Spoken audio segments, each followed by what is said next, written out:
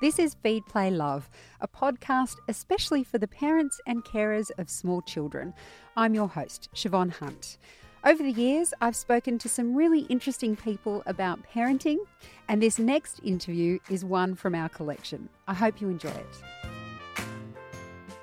1 in 4 pregnant women will experience a miscarriage, but how many seek support for dealing with the pain of losing that baby?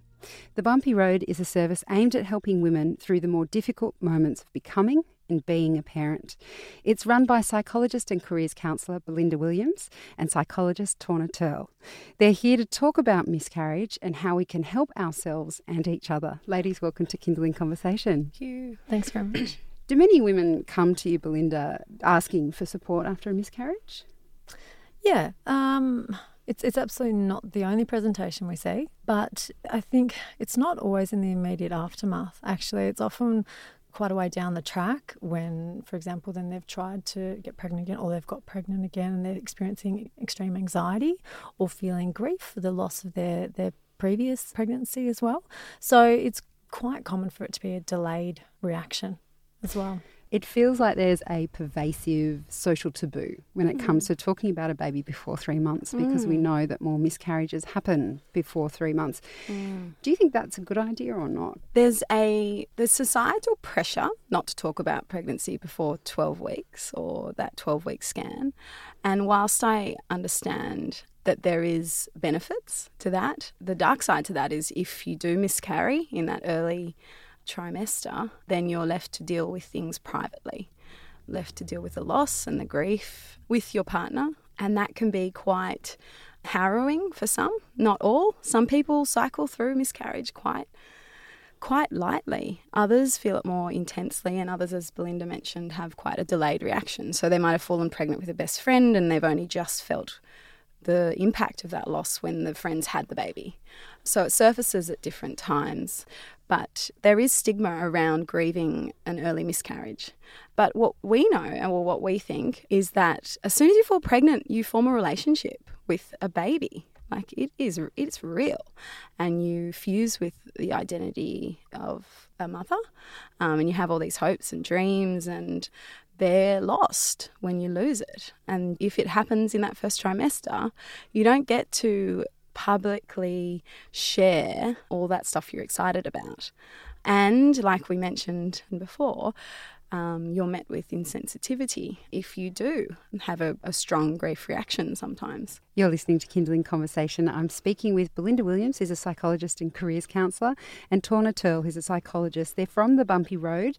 They're a counselling service that help women through the parenting journey, for want of a better word.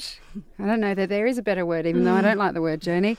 We've just been speaking about miscarriages and the grief that comes with that. Belinda, what's your advice to friends of women who've lost a child? What would you say is the best way to support women through that? The best thing that someone can do is ask that person what their needs are, because the needs of each woman who've experienced a miscarriage is totally different. So some people, as Torna said, might cycle through it reasonably lightly and maybe quite easily able to talk about it and re-engage in life as it was. Other people are extraordinarily grief-struck and have a lot of difficulty. So I think if you're a friend, even if it's one friend within the group trying to get a sense for what that person needs, then everyone can ensure that they're responding in the most sensitive way for that specific individual. Torna, what would your advice be to mothers who have lost a child? It's really hard to pinpoint one thing, but I think it would be just giving yourself permission to grieve, because there's kind of a physical journey you go on when you miscarry, and then there's an emotional journey. And for some, that emotional journey drags on a little bit longer than they, might want, and that's quite distressing. So permission to grieve, and then seeking out support. So that might be through friends and family, it might not. It might be through networks like the Pink Elephant Support Network. They have lots of cool resources and support groups, or chatting to someone like Belinda or myself, where we, work with people and just have a conversation about that loss experience. The other things we encourage women to do and their partners is to, create some sort of ceremony for the loss. That could be in lots of different ways. It could be through framing the scan. They had a dating scan, or could be through some things that come up, creating a jewellery piece or writing a letter to the baby. And there's actually lots of stuff that you can do to memorialise it and make it feel really real. Ladies, it's been a really interesting conversation. Thank you so much for coming in. Not a problem. Thank you.